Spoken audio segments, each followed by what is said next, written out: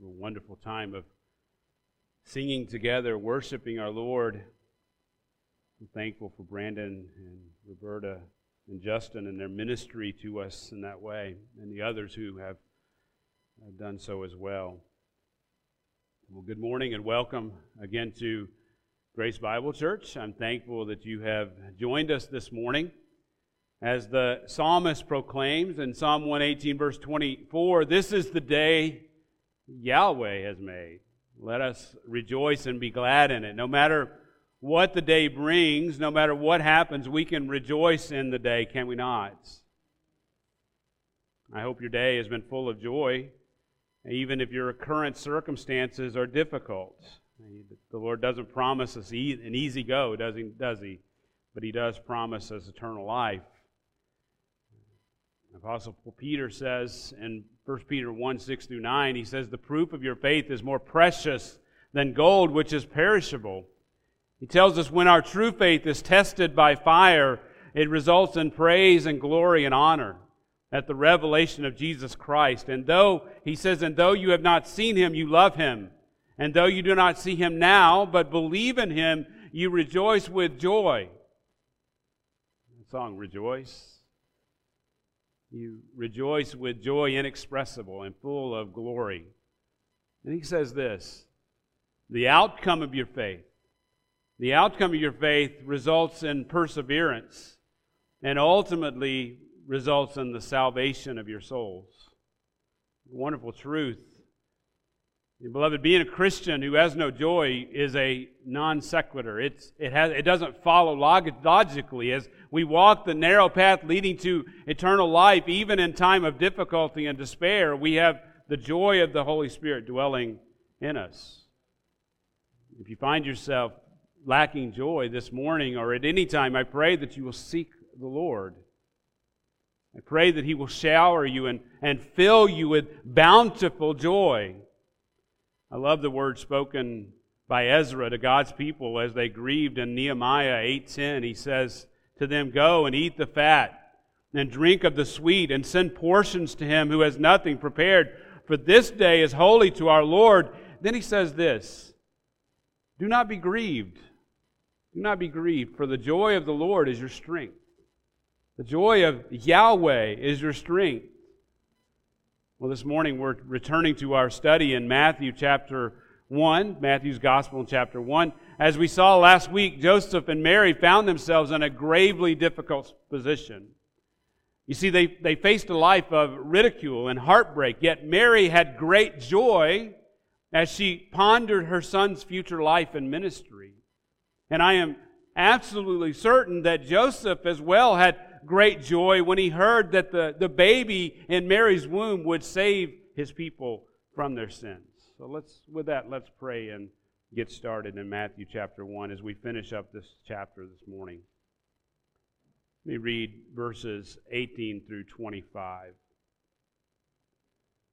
Join with me. Matthew 1, verse 18. "Now the birth of Jesus Christ was as follows. When his mother Mary had been betrothed to Joseph, before they came together, she was found to be with child by the Holy Spirit. And Joseph, her husband, being a righteous man and not wanting to disgrace her, planned to send her away secretly. But when he had considered this, behold, an angel of the Lord appeared to him in a dream, saying, 'Joseph, son of David, do not be afraid to take Mary as your wife, for the one who has been conceived in her is of the Holy Spirit. And she will bear a son, and you shall call his name Jesus, for he will save his people from their sins.' Now all this took place in order that what was spoken by the Lord through the prophet would be fulfilled, saying, 'Behold, the virgin shall be with child, and shall bear a son, and they shall call his name Emmanuel,' which translated means God with us. And Joseph got up from his sleep and did as the angel of the Lord commanded him, and took Mary as his wife, but kept her a virgin until she gave birth to a son, and he called his name Jesus." Last week in my introduction, I reminded you of the oft-used phrase, "Those who cannot remember the past are condemned to repeat it." Then I reminded you, or I told the story of the Great Depression and its links to even the Great Recession. In our day, many people say that we cannot have a repeat of the Great Depression or the Great Recession because, in their words, things are different today. Never mind that both came from similar conditions that we see today. Now, many times, preachers will beat themselves up on Sunday afternoon and even Monday because of perceived weaknesses in a sermon. Well, I'm no different. I'm no different. When I chose to make this a two-part sermon, I understood that you may have wondered the reason why I use these analogies for Matthew's message in Matthew 1:18-25. Well, I hope to show you from this text that Matthew actually points back to Israel's history to show God's continued faithfulness, His faithfulness to protect His remnant, to bring glory to Himself, and to save His people from their sins. In this case, those who can't remember God's faithfulness and to trust in it, they are doomed to repeat the mistakes of the past that would ultimately lead to their destruction. Now, let's quickly review the first 2 points from last week's sermon. I should remind you that in Matthew 1:1-17, we set the foundation for our study in Matthew. Now, I'm not going to go back through that. It's kind of like a boat going through the water. You get to the end of the wave, and we're at the end of the wave, and so we're not going to go back there. But if you would like to know more, and if you haven't heard those first sermons, I invite you to go back. But those first 2 sermons set the foundation, and they were then the keys to unlock the meaning of Matthew's gospel. Therefore, after giving the human origin of King Jesus in the verse 17 verses, which gives Jesus the right to the Davidic throne, Matthew gives the heavenly origin of Jesus, our Savior. Now, let's quickly review the first of what we have as 4 imperatives you must believe about our Savior's heavenly origin. The first, and we saw this last week, you must believe that the virgin birth was formulated. Now, here's what I would say, and this is why I said formulated. In verse 18, Matthew 1:18, Matthew gives a simple formula for announcing the birth of Jesus. He says in verse 18, now the birth of Jesus was as follows. This phrase alerts us that Matthew plans to give a further explanation of Jesus' birth. You see, Jesus is unlike the other people Matthew gives in his genealogies. Now, Jesus, we've seen, is the king. There were, though, other kings like David and Solomon and Josiah, they appear in the genealogy, but there is no king like King Jesus, and that's really Matthew's point in verses 1:18-25. If he just gave us 17 through the first 17 verses, we wouldn't necessarily know that there was something different about this particular king. And he says, when his mother had been betrothed to Joseph before they came together. Last week we learned what it meant for Joseph and Mary to be betrothed. This was a formal engagement which was legally binding.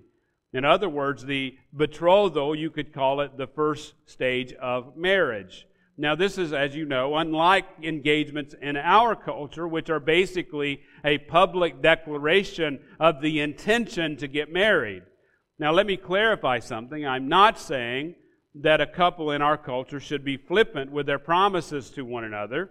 As Christians, we should seriously consider the act of getting engaged. It's not something that you should do without much thought and consideration. But in our culture, the engagement is not legally binding. And it can be broken with very little difficulty outside of the emotional and social attachments that we form during that time. But that wasn't the case in Joseph and Mary's culture. Their betrothal could only be dissolved by legal means. But during this period, the husband and wife had not come together to consummate the marriage, if you will. Matthew clearly states that Joseph and Mary had not come together when she was found to be with child. In other words, Joseph could not have been the natural father of the child in Mary's womb. As such, Matthew gives a simple formula to understand the true origin of Jesus. Mary was found to be with child by the Holy Spirit. Now, I said earlier that preachers can even grieve over sermons. Sometimes you make mistakes in sermons, and I made a mistake last week. Last week I quoted 3 Greek words that Matthew uses to prove Jesus' heavenly origin. And I need to admit something. Dr. Felix, my Greek professor, would be profoundly angry at me because I mispronounced one of the Greek words. I can't pronounce, as you know, many times I can't pronounce English words, so it shouldn't surprise anyone that I missed a Greek one. There you go. Thankfully, I will say this, my weak pronunciation never changes the truth of God's Word. Amen?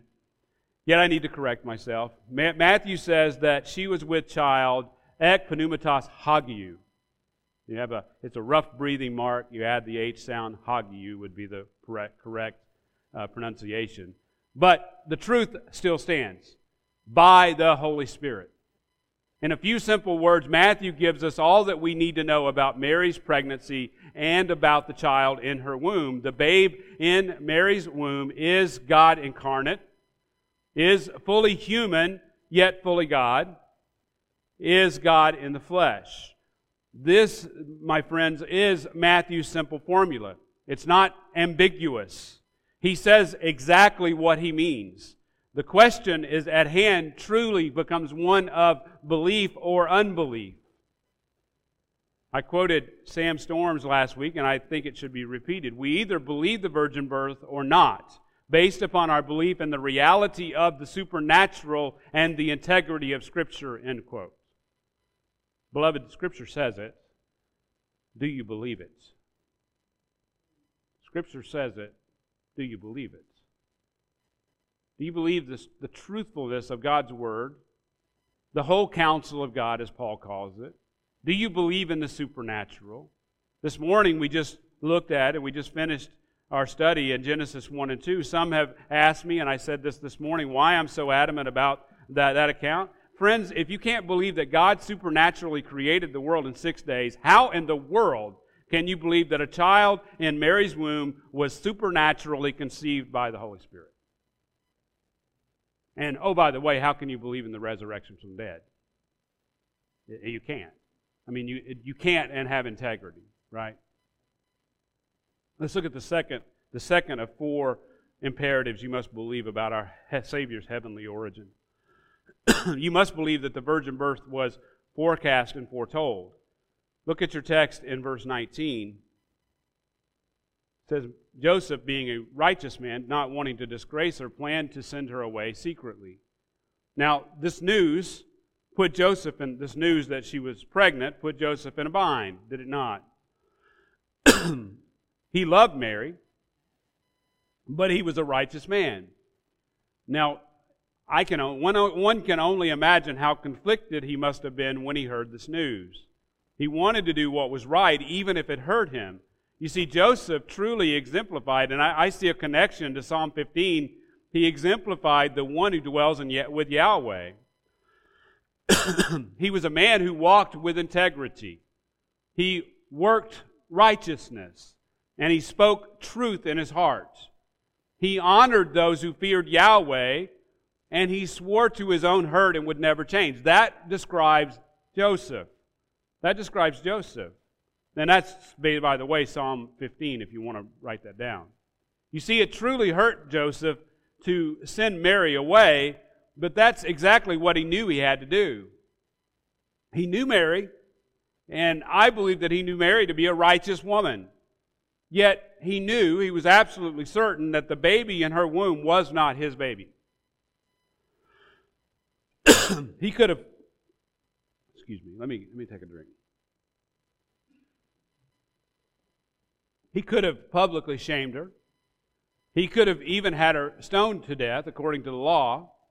But he chose to send her away secretly. But then something happened that is quite astounding. In verse 20, but when he had considered this, behold, an angel of the Lord appeared to him in a dream. Now the text lets us know that Joseph had thought these things through. And as a righteous man, he had finalized his plans. He would send her away secretly. But it says, but at that time, an angel of the Lord appeared to him in a dream, telling him not to be afraid to come and finalize the marriage with Mary, because the child is of the Holy Spirit. That's and in verse 21, the angel tells Joseph to name her son Jesus. Now, the name Jesus, or Joshua, or Yeshua, means Yahweh saves. By calling Jesus by that name, the angel is foretelling that Jesus himself will be salvation to his people. He's saying Jesus will save his people from their sins. Beloved, the forecast for Joseph and Mary and for their child would be difficult. They would be mocked, and we know they would even be chased out of town. Jesus himself would be a man with nowhere to lay his head. Matthew 8:20, he says himself, the foxes have holes and the birds of the air have nests, but the Son of Man has nowhere to lay his head. He would be, according to Isaiah 53, he would be a man of sorrows, acquainted with grief. It's Isaiah 53:3 that prophesies of his life. Ultimately, the child in Mary's womb would go to the cross to take upon himself the sins of the world. He would suffer and die to save his people from their sins. Yet the angel told Joseph not to be afraid of all that would happen in the future. You see, the angel foretold that Joseph and Mary and Jesus would be cared for by God, and that Jesus would be salvation to those who believe in him. Church, you must believe that the child in Mary's womb was by the Holy Spirit. It's an absolute, you have to believe this. You must also join Joseph and Mary in believing that God will protect you if you are his. You must believe that the child in Mary's womb would save his people from their sins. You must believe that he will save you from your sins. Now, it's also imperative. Let's look at the third imperative. It's also imperative that you believe the virgin birth was fulfilled. Look at your text in verse 22, Matthew 1:22. Now all this took place in order that what was spoken by the Lord through the prophet would be fulfilled, saying. Now in this verse, Matthew's telling his readers that the events described in the previous verses occurred to fulfill what the Lord said through the prophet Isaiah. Now, this statement is incredible because it shows how Matthew viewed the Old Testament. He viewed it as being the very Word of God. In other words, when the prophets spoke, they were not merely speaking their words, they were speaking the Word of God. So according to Matthew, this is inspired prophecy. In the words of John MacArthur, he says that phrase gives a simple, straightforward definition of biblical inspiration as the word of the Lord coming through human instruments. God does the saying, the human instrument is only a means to bring the divine word to men, end quote. Now in the following verse, in Matthew 1:23, Matthew gives the prophecy. Now here he quotes the prophet Isaiah in Isaiah 7:14. Now he says, "Behold, the virgin shall be with child and shall bear a son, and they shall call his name Emmanuel," which translated means God with us. So according to Matthew, Isaiah prophesied that a virgin will conceive a child. Now, his quotation causes a couple of questions we need to address.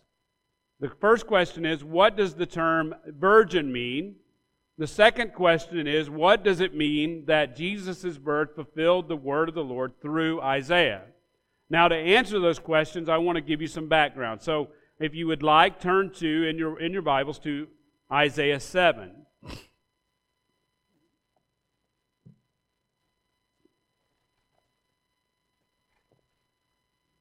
Now, let me give you a little bit of background about what is going on here in Isaiah 7. Isaiah 7 records events during the reign of King Ahaz in Judah.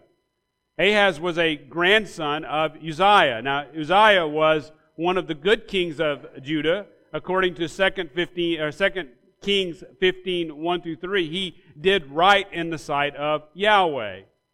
Yet Ahaz himself was a wicked king. Sadly, he did great evil by filling Jerusalem with idols. He also reinstated the worship of the god Melech, and he also shockingly burned his own son as a sacrifice to that god. Ahaz was a wicked, wicked man. Now, in Isaiah 7, 1 through 2, there were two kings besides Ahaz. There was Rezin, the king of Syria, and Pekah, the king of Israel, also called Samaria at that time. So now, this is the time when the division of the kingdoms, there was Judah, and then there was Israel. So Ahaz was king of Judah, and then there was Israel, and Pekah was the king of Israel. Now, they came together, these two kings came together to wage war against Jerusalem and to remove Ahaz from the throne. They wanted to replace him with a king who would answer to them and do what they wanted him to do. Now, clearly, that is a threat to God's people, the people of Judah. But more significantly than that, it threatened the royal line of David. Ahaz, along with the people, greatly feared these evil kings. The text says they shook as the trees of the forest shake with the wind. In other words, they feared man instead of fearing Yahweh. You'll read that in Isaiah 7, 1 and 2. Unfortunately, King Ahaz, as representative of the people, reacted in fear as well. He responded to the danger by turning to Tiglath-Pileser, the evil Assyrian king. So there are four kings involved here. There's two evil kings that are king of Israel, and there's also now this Assyrian king who's involved. Now 2 Kings 16:8 tells us that Ahaz plundered the gold and silver from the temple and sent it to the Assyrian king as tribute to him in order for him to protect Ahaz and Judah.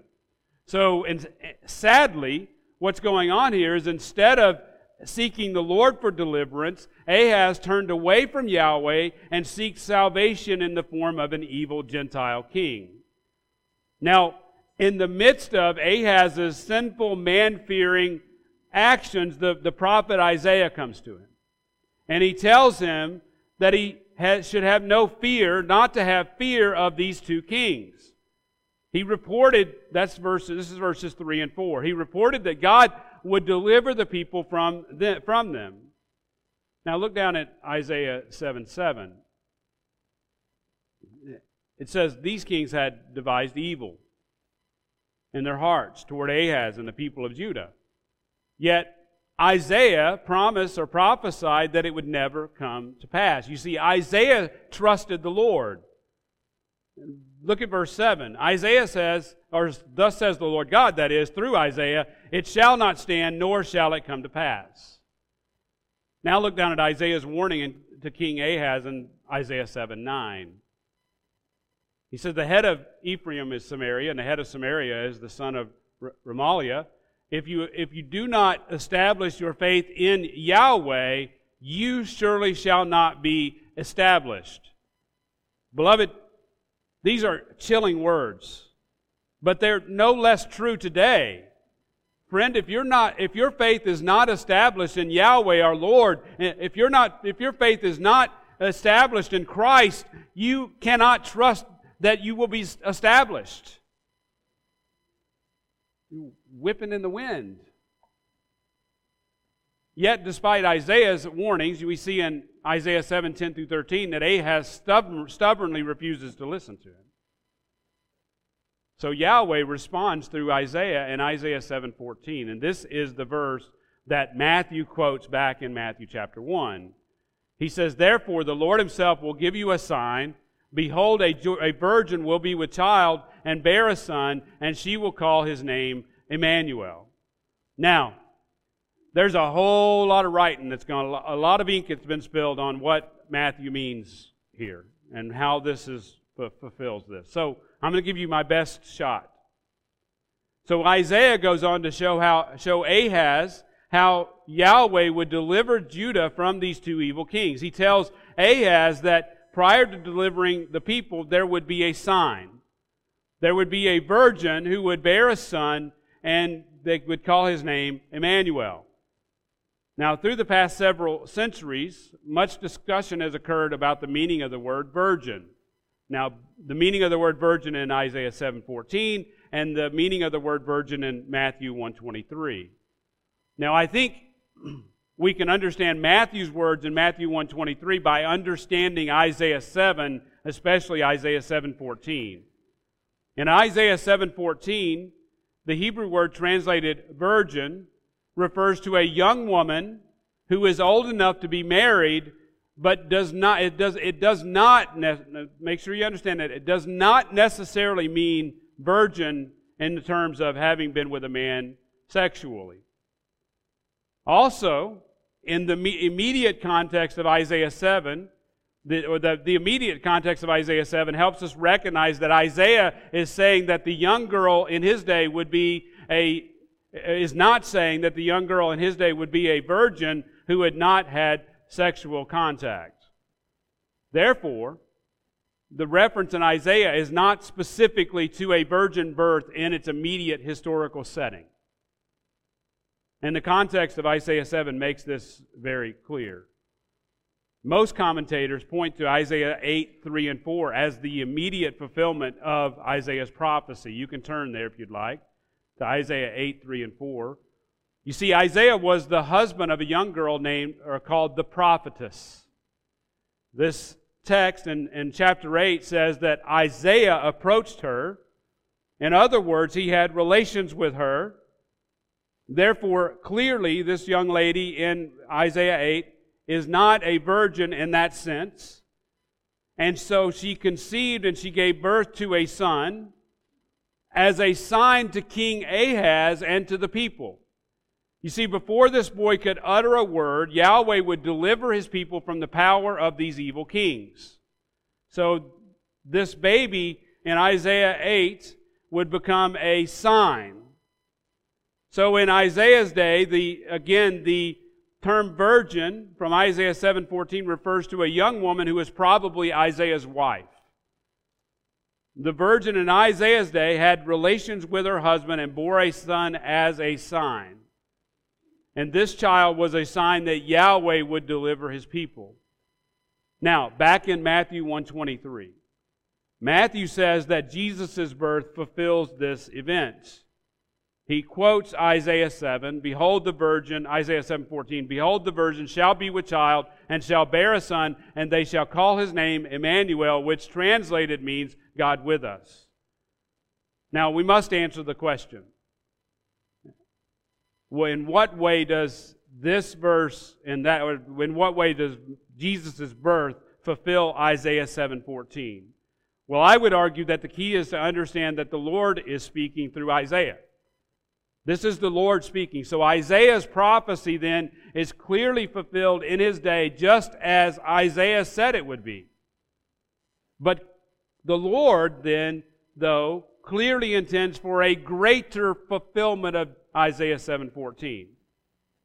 And this would come in the form of the birth of another child who would be born of a virgin. Isaiah 9, 6, and 7, if you want to look there quickly, cements this interpretation. These verses speak of another child who would be born. Just listen to these words in Isaiah 9, 6, and 7, or follow along if you're there. "For a child will be born to us, a son will be given to us, and the government will rest on his shoulders, and his name will be called Wonderful, Counselor, Mighty God, Eternal Father, Prince of Peace. And there will be no end to the increase of his government or of peace on the throne of David and over his kingdom, to establish it and to uphold it with justice and righteousness from then on and forevermore. The zeal of Yahweh of hosts will accomplish this." So Matthew then, under the inspiration of the Holy Spirit, proclaims in Matthew 1:23, he proclaims that this child spoken of in Isaiah 9 was none other than the Lord Jesus, who is Emmanuel, God with us. He would then fulfill Isaiah 7:14 and be the one prophesied in Isaiah 9, 6, and 7. Now, the second question regarding the meaning of the word virgin in Matthew 1:23. I told you very clearly that in Isaiah 14, the Hebrew word does not necessarily refer to one who is not known a man. But in Matthew 1:23, Matthew actually uses a Greek word that is unambiguous. And what he writes and how he phrases it is unambiguous. It clearly refers to a virgin who has not known a man. Matthew makes this abundantly clear with his wording and his word choice. The child in Mary's womb, the Lord Jesus, was born of the Holy Spirit. Beloved, there's no mistaking Matthew's intent. You can argue whether Matthew is right in his assertion. I mean, you can argue that. But there is no argument as to what he is asserting. Matthew is incredibly precise in his word choice and his phrasing. The question is, do you believe Matthew's testimony under the inspiration of the Holy Spirit? Before we move forward, earlier and last week I said that those who cannot remember the past are condemned to repeat it. Well, by quoting Isaiah 7:14, Matthew is reminding Israel of its past. You know, I told you earlier that this is a very Jewish gospel. Well, this is one place that we see that very clearly. He's reminding them of Israel of its past. As we saw, Ahaz he refused to trust Yahweh, the true king. Instead, he cowardly put his trust in an evil human king. Despite this, Yahweh delivered his people. In effect, Matthew is saying the greater deliverance, and think about, one of the keys here was understanding the situation that Israel was in. Matthew is in effect saying the greater deliverance has come. This child called Jesus would not only deliver his people physically. So that's what they were focused on. Just like the people in Ahaz's day. They shook from fear, right? But they wanted to be delivered physically. But see, this child Jesus would not only deliver his people physically, but he would save them. He would save them from their sins. He would deliver them eternally. Those who reject him are doomed to the same fate as wicked King Ahaz. They will not be established. Do you remember the warning through Isaiah of Yahweh, through Isaiah the prophet in Isaiah 7:9? He says, if you do not establish your faith in Yahweh, you surely shall not be established. Friend, I pray that you will establish your faith in the Lord Jesus. He has promised, He sent a Son. He has promised to deliver His people from their sins. You can apply that to yourself. He has promised to deliver His people from their sins. If you trust in Him, if you trust in His Word, He will deliver you from your sins. And He will care for you. In Hebrews 10:23 and 24, it says, let us hold fast the confession of our hope without wavering, for He who promised is faithful. You see, beloved, our hope is in the Lord. Our hope is in Christ the Lord. Pray that yours is as well. As you sit here today, what is your hope in? Is it in stuff? Money? Power? Fame? Maybe a job? Maybe it's your bank account? What do you look to? See, King Ahaz looked to the world. Matthew says, look to this child.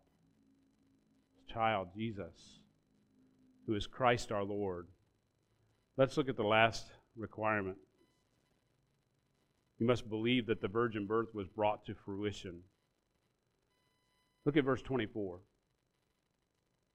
And Joseph got up from his sleep and did as the angel of the Lord commanded him and took Mary as his wife. Really, these next two verses are straightforward, and the tendency would be to read over them too quickly. But they still need some clear explanation, because I would say, because of the confusion that's introduced by aberrant doctrine. We know that Joseph was a righteous man, so it should be no surprise that Joseph did not hesitate to believe the angel and immediately obey him.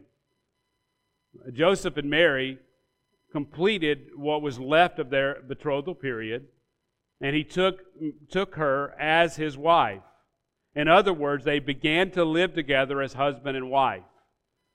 Said yet another way, Joseph publicly accepted Mary as his wife.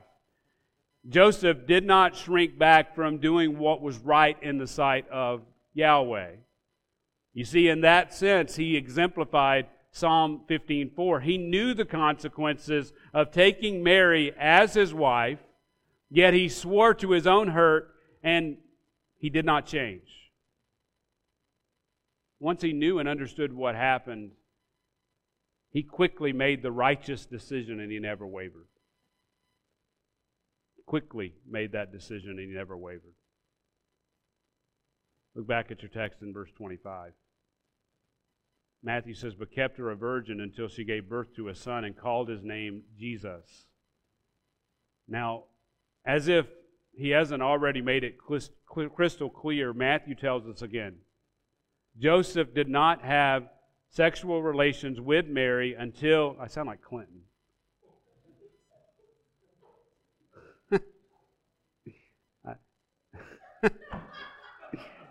But this is not Clinton-esque.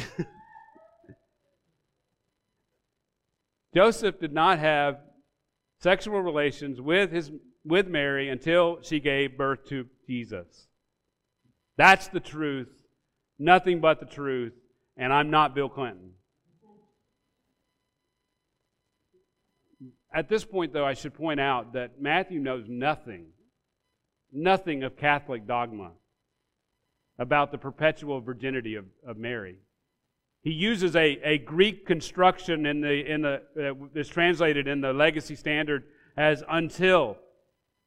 In every case where Matthew uses this construction, and I looked at every one of them, he is saying something carries on in the same way until a specific point where those circumstances change. For example, in Matthew 17:9, this is just one example, Jesus commanded his disciples to tell no one they witnessed his glory until he had risen from the dead. So it's something that is to carry on the same until something else happens. It's conditional. Here in Matthew 1:25, Matthew is clearly communicating that Mary did not know a man until Jesus was born. But after his birth, Mary and Joseph enjoyed a fully consummated marriage that included several more children. The Bible mentions Jesus' siblings on several occasions, including Mark 6:3, where it says, "Is this not the carpenter, the son of Mary, the brother of James and Joseph and Judas and Simon, and are not his sisters here with us as well?" John 2:12, John says, and after this he went down to Capernaum, he and his mother and his brothers and his disciples, and they stayed there for a few days. But again, it mentions his mother and his brothers and also the disciples. But the point is that Mary had other children.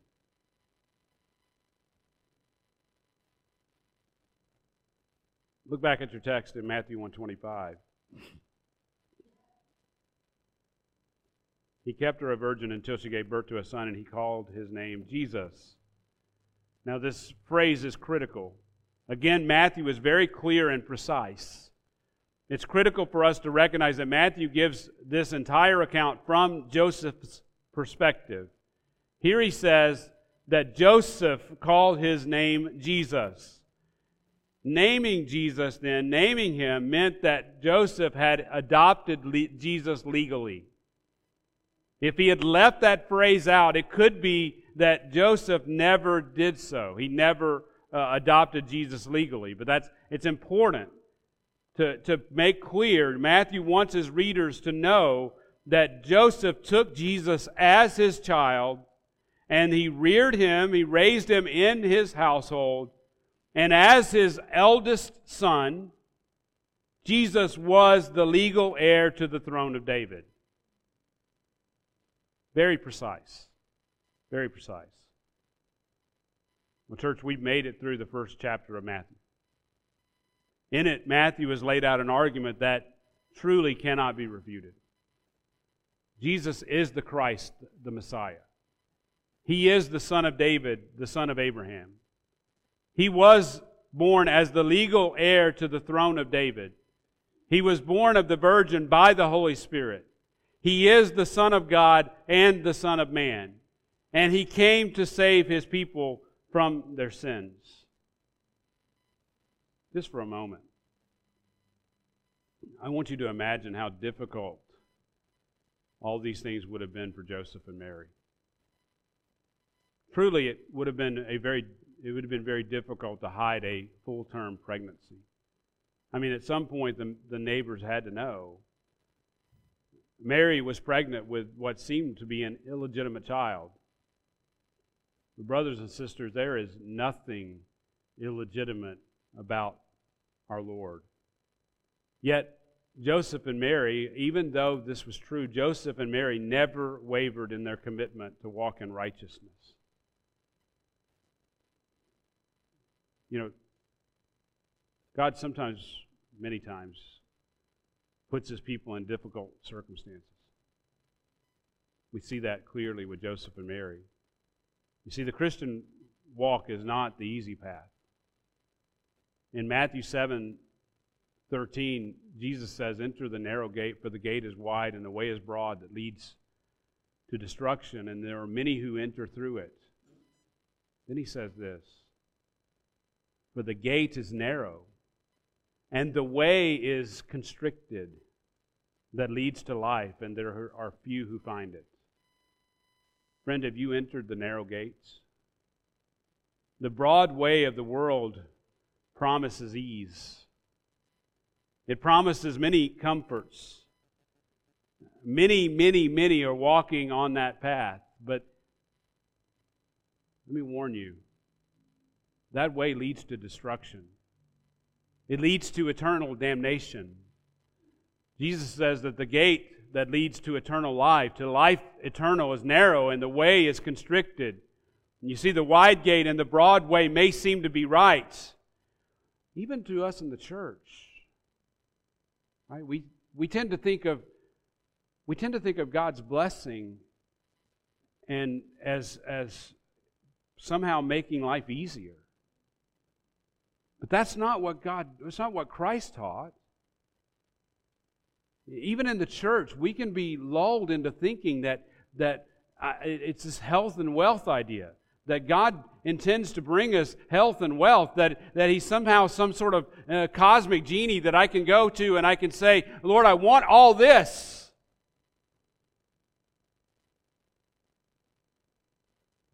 That wide gate and broad way may seem to be right. But that way is full of self-righteousness and the prideful works of man. The narrow gate is by faith in Christ alone. But don't be fooled. Following Christ is difficult. In Matthew 16:24, Jesus told His disciples, "If anyone wishes to come after me, he must deny himself and take up his cross and follow me." God saves us by His grace alone. But again, don't be fooled. Salvation is not the easy path. Joseph and Mary obeyed the Lord. They were believers in the Lord, saved by grace through faith. They truly walked in righteousness, yet their path was not easy.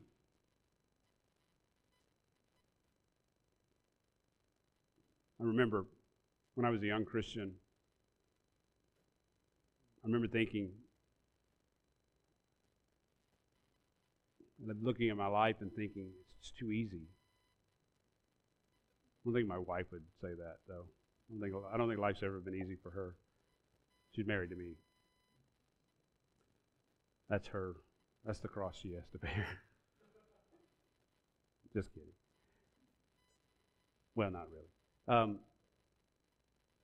But I remember thinking it's too easy. But I promise you, He's corrected that thinking. Friend, I ask you,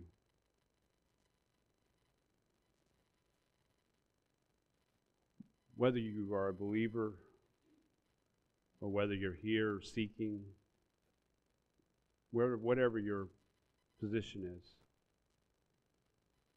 I ask you, will you take up your cross and follow Christ? I ask you, will you enter the narrow gates and walk the narrow path, the path that leads to eternal life? Let us pray. Heavenly Father, we thank you and praise you this morning.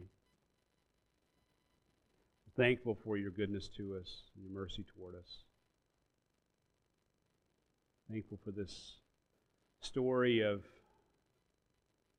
this account. It's a story, it's the account of Joseph and Mary. Father, we thankful for Joseph's righteousness, for Mary's righteousness.